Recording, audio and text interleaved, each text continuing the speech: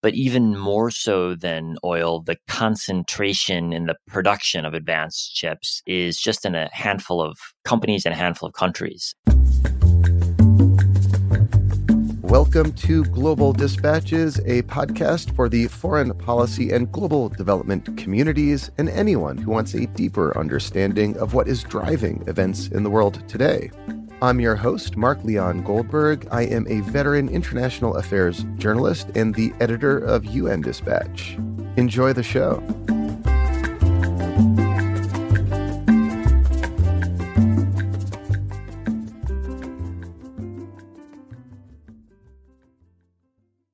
Looking for a trustworthy podcast to bring you unfiltered viewpoints and experiences on global health? Tune into Global Health Matters, the podcast that connects silos and amplifies diverse voices to give you a holistic picture. Each month, Dr. Gary Aslanyan from the World Health Organization hosts discussions with guests spanning former ministers of health, award-winning journalists and authors, and frontline public health workers. Join listeners from across 180 countries for an exciting Season 4, launching in June. Global Health Matters is available on Apple Podcasts, Spotify, and YouTube. My guest today, Chris Miller, is author of the new book, Chip Wars: The Fight for the World's Most Critical Technology. The book tells the story of the microchip, including its history and its profound impact on international relations and geopolitics today. Chris Miller is an associate professor of international history at the Fletcher School at Tufts University. We kick off discussing why the microchip is central to our world today. Chris Miller then explains how Taiwan and South Korea became the two major international hubs for the manufacture of specialized chips. This leads to a conversation about the geopolitical implications of the chip manufacturing supply chain that relies on just a few key nodes. We also discuss efforts by the U.S. to prevent China from building a domestic advanced chip manufacturing industry. I am thrilled to speak with Chris Miller. Chip Wars is one of the most interesting books that I've read in a really long time. I devoured it cover to cover, and it is just chock full of fascinating insights into geopolitics using the lens of the silicone wafer. Now here is my conversation with Chris Miller, author of the new book, Chip Wars: The Fight for the World's Most Critical Technology.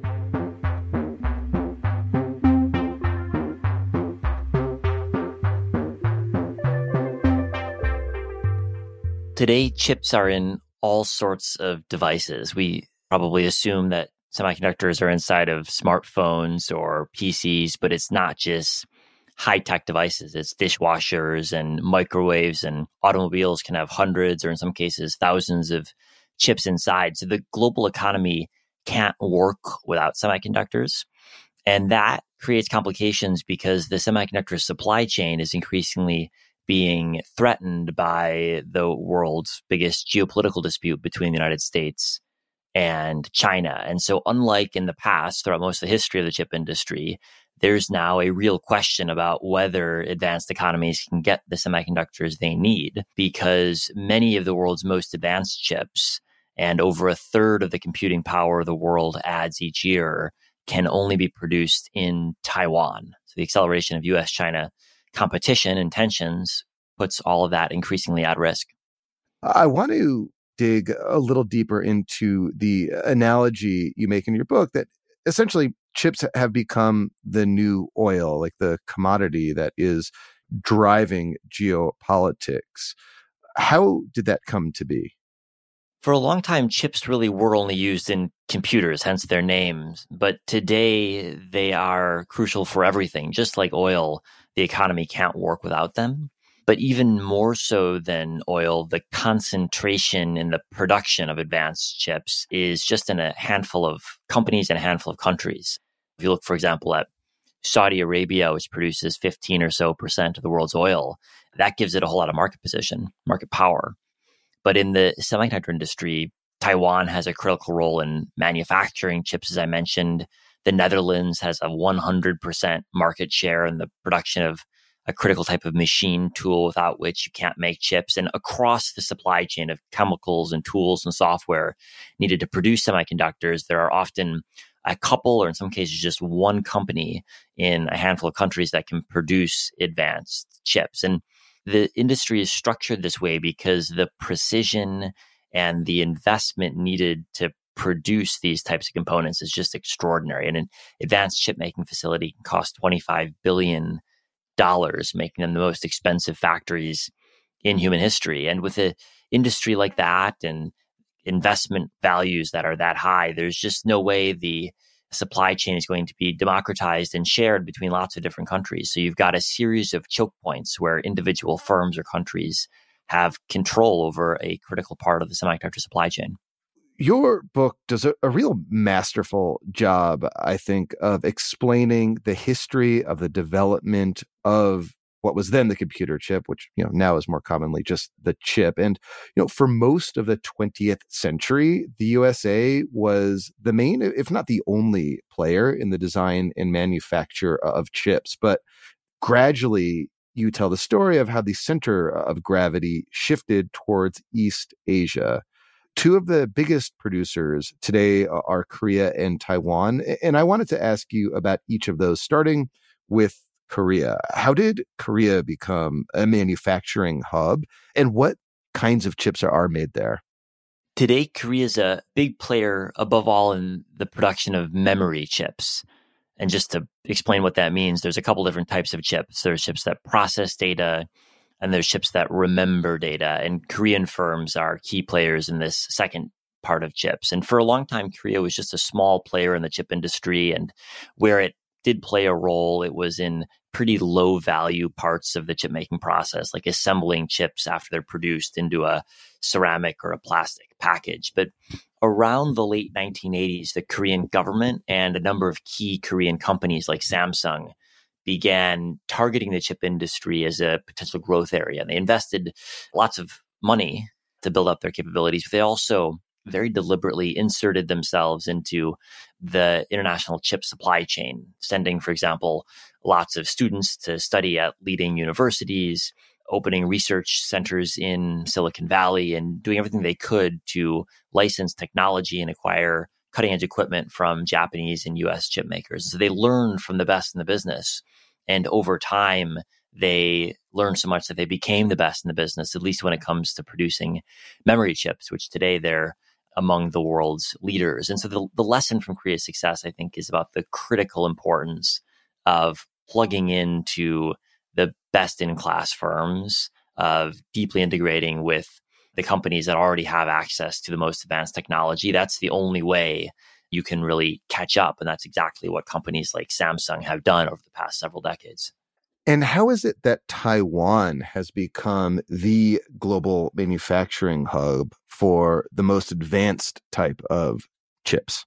Like Korea, Taiwan identified several decades ago the importance of the chip industry, both in terms of economics and jobs created, but also in terms of geopolitics. And the Taiwanese government has been fearful for some time that its security depends on a somewhat tenuous guarantee from the U.S. government. And during the middle decades of the Cold War, during the Vietnam War, the U.S. was thinking about ways it could draw down from Asia. The Taiwanese government focused on chips as a way to make itself critically important for the U.S., wagering that even if some Americans weren't interested in defending Taiwan for Taiwan's sake, they might be interested in defending it if it played a critical role in electronics. And so the Taiwanese government invested very heavily in building up a chip industry. But what really set Taiwan apart was not the government's role, but the role of one company, TSMC, the Taiwan Semiconductor Manufacturing Company, which today produces 90% of the world's most advanced processor chips. And what distinguished TSMC from all of its competitors was that it had a new and innovative business model that it managed to pioneer beginning in the late 1980s. And its business model was to do the following.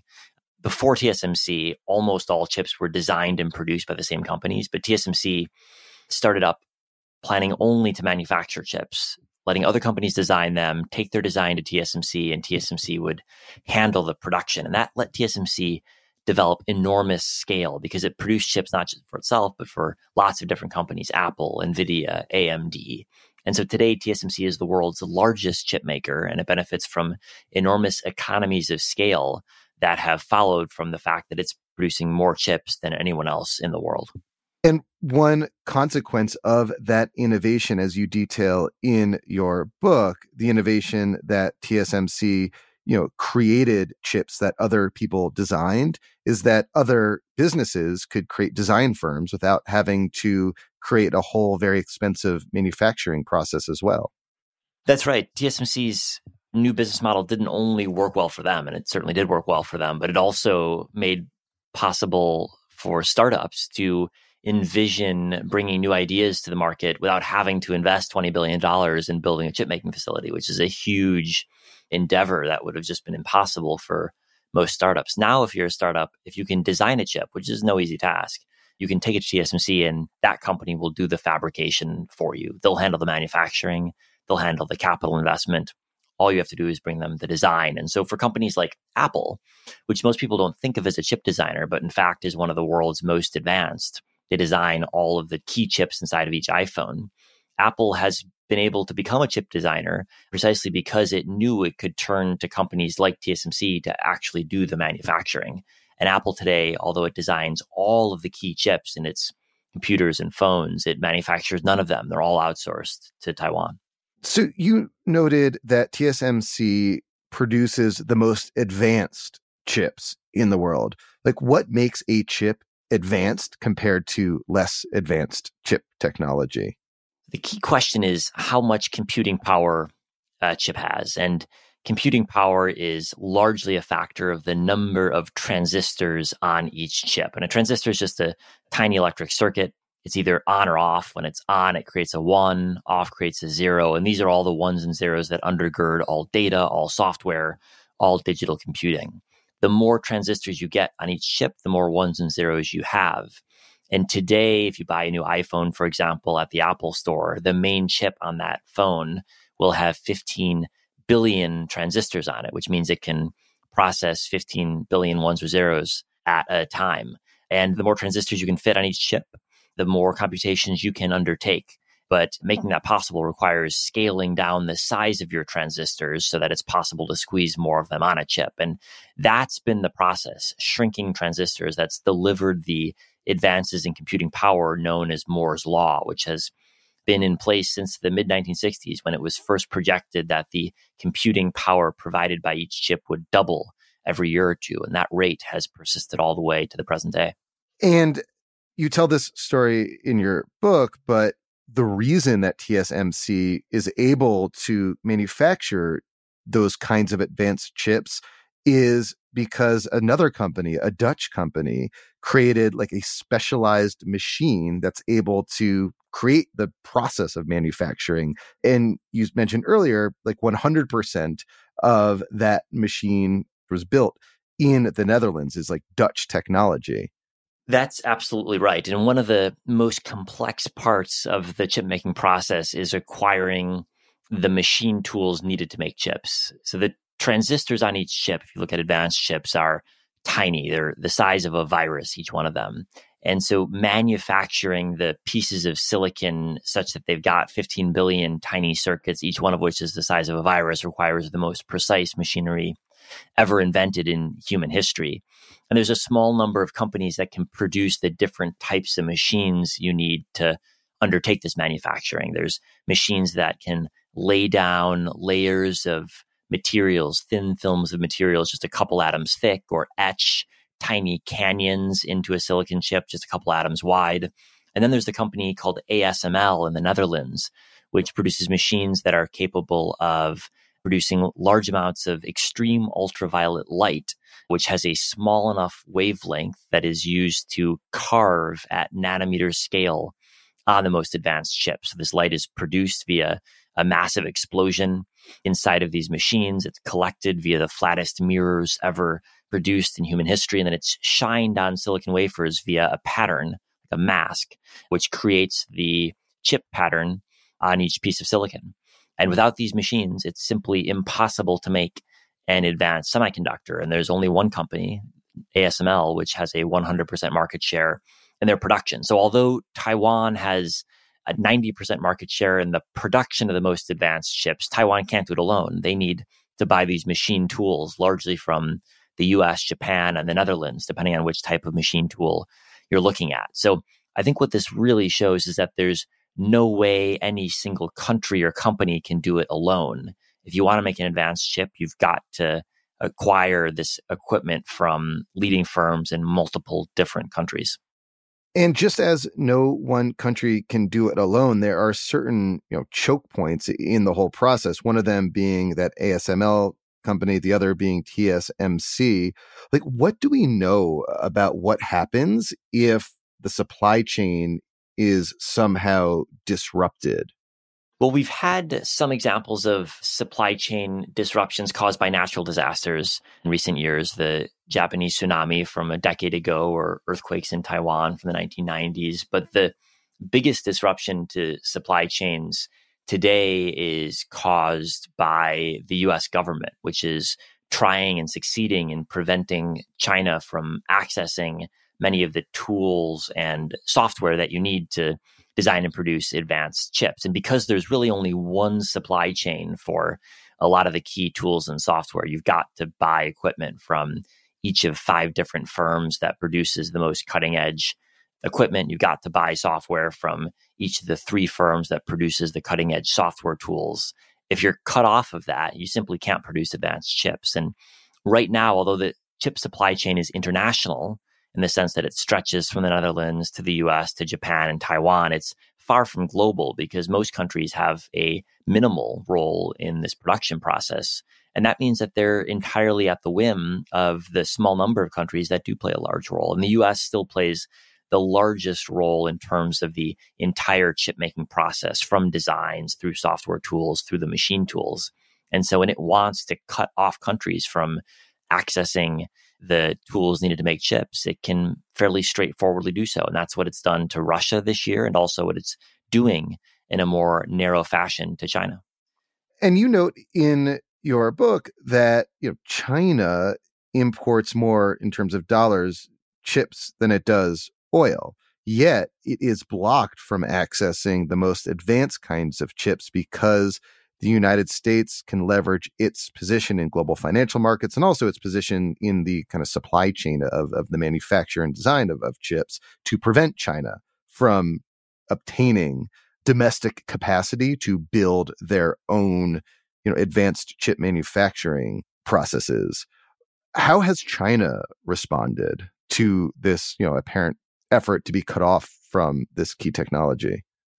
Well, China's actually been trying to domesticate chip-making technology now for almost a decade. In 2014, Xi Jinping described this as a priority, and a number of different Chinese industrial policy plans, such as Made in China 2025, have set explicit quantitative targets of trying to wean China off its reliance on imported chips. So self-sufficiency has really been deeply ingrained in Chinese industrial policy goals for a long time, even before the U.S. export controls that we were discussing. But I think the latest U.S. controls, which impose a further round of limits on what China is able to acquire and China's future pathway for developing advanced chips domestically, do provide a further incentive for China to try to find alternative sources of supply domestically. The problem is that there really aren't any. There are some Chinese firms that can produce far less advanced analogs to what you can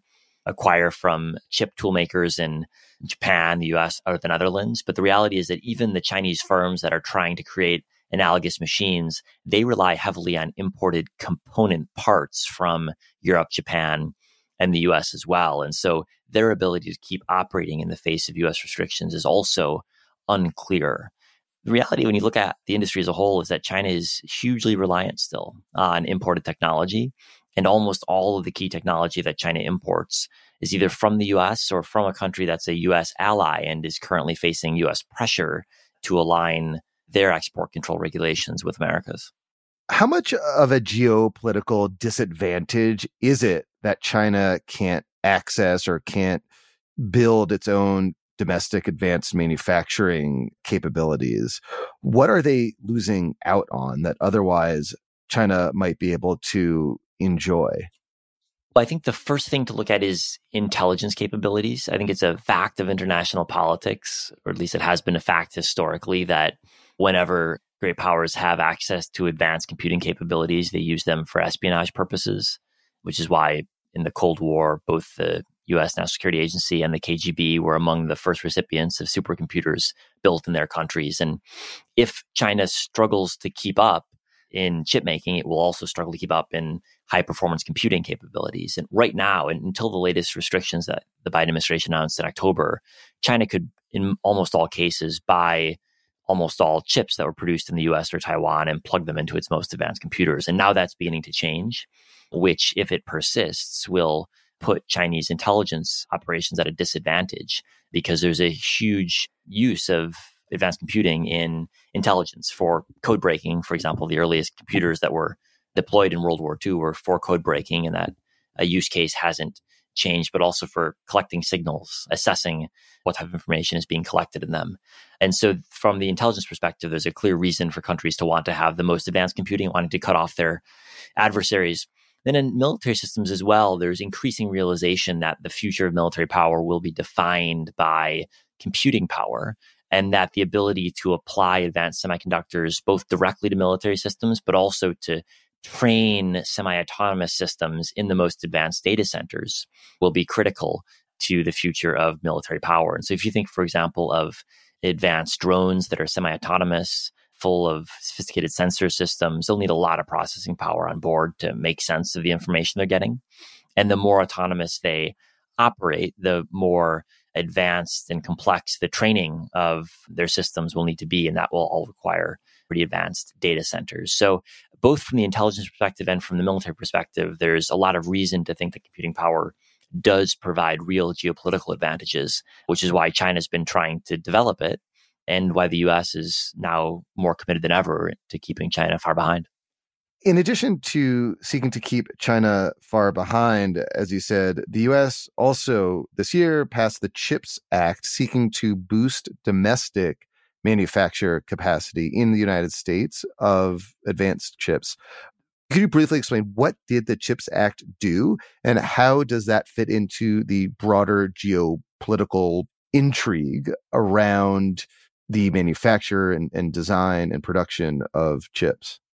So I think the way to look at the CHIPS Act is if the export controls and restrictions on sales to China were the stick that the industry had to abide by, the CHIPS Act is the carrot, an infusion of funds from the US government to the chip industry. And there's two main prongs of the CHIPS Act. First, it will spend around $39 billion incentivizing chip manufacturing in the US, both by US firms, but also by foreign firms that open facilities in the US. And the goal here is to reduce the tax advantages that currently exist between manufacturing chips in the US versus in East Asia. And one of the key differentiating factors in the cost gap of chip making in the US versus Asia is tax policy. And so the CHIPS Act is intended to go some way towards changing that.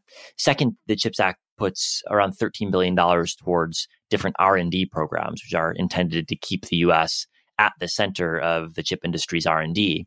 And this is important for commercial reasons, but it's also important for geopolitical reasons, because whichever country has a dominant position in the R&D ecosystem will shape how future technologies are commercialized and in which geographies they are deployed. And so the US, I think, has realized over the past couple of years the geopolitical significance of its existing position in the chip industry, which is quite strong, although it has to be shared with the Netherlands and Taiwan and Japan, and wants to keep this position, the US weight in the industry, unchanged or even increased. And I think US policymakers, before they passed the CHIPS Act, were looking at China, which spent the CHIPS Act a year in terms of its own industrial subsidy program since 2014, and trying to find ways to compete with the fact that the Chinese government is pouring far more money into its own chip industry. And although China remains far behind technologically, it's certainly trying to compensate in terms of dollar values spent. And although that's a low efficiency way to compensate, it will nevertheless have some impact on the industry, because today for most chip makers and also for many of the tool makers, China is either their most important customer or their second most important customer. And so China's already won for itself a influential voice in the chip industry, even if its technology still lags behind what you can get in the US or Japan or Taiwan. And that includes TSMC. Well, that's right. TSMC is a company that is both very exposed to the US and to China. Most of TSMC's big customers today are American firms, but it was only back in 2020 when the two biggest customers of TSMC were first Apple and second Huawei. But TSMC does have a couple of small facilities in China. More importantly, though, many of the chips that TSMC produces are then sent to China for assembly into final goods like iPhones. So there's a lot of reason that TSMC leadership wants to keep the Chinese government happy as well as the US government. But the reality is that when it comes down to it, TSMC is only able to produce its chips because it has access to certain tools and certain materials from the US and Japan. It can't do it alone. And so it's a lot more reliant on access to the Western chip supply chain, if you will, than it is access to the Chinese market. And so even if you set aside the security questions and the Taiwan-China relationship, pure technology and economic concerns make TSMC a lot more responsive to the US government's demands than to the Chinese government's demands. Lastly, your book tells just fascinating stories of relentless technological progress and designs and innovations. In the coming years, do you expect any key technological inflection points that may shape the future of the geopolitics of chips? The big question hanging over the chip industry is whether Moore's law can continue. And Moore's law is actually not a law. It's a prediction that was made in 1965, a effort to see into the future and hope that a doubling of computing power every year or two would be possible. And it has been possible for 60 years, but it's not guaranteed. And so it could slow at some point. And if it does, then the balance of power in the chip industry will change dramatically, because right now the companies at the cutting edge stay at the cutting edge because they race forward at the exponential growth rate dictated by Moore's law. And if that becomes technologically impossible, then the factor that makes them cutting edge and preserves them at the cutting edge becomes much more difficult to maintain. So the key question, not only for users of computing power, which is all of us, but also for chip industry companies, is can Moore's law keep chugging forward at the same rate? And I think we've got at least another half decade or maybe decade of visibility and confidence that it will. But after 2030, there's real uncertainty as to how you can keep shrinking transistors, keep cramming more of them on chips. And if we can't find new ways to do that, then the growth in computing power that we've taken for granted will grind to a halt. Chris, thank you so much, and congrats on such a great book. Well, thanks again for having me.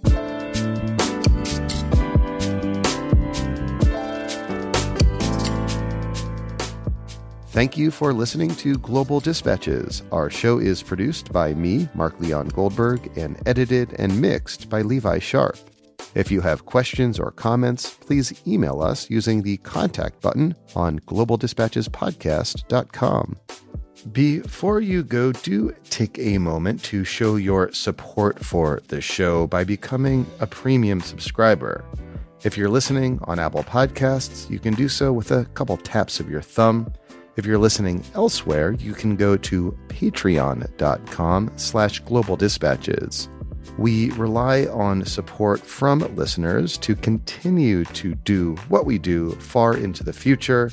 And by becoming a premium subscriber, you will unlock access to our entire archive of hundreds and hundreds of episodes. Please rate or review the show on Apple Podcasts.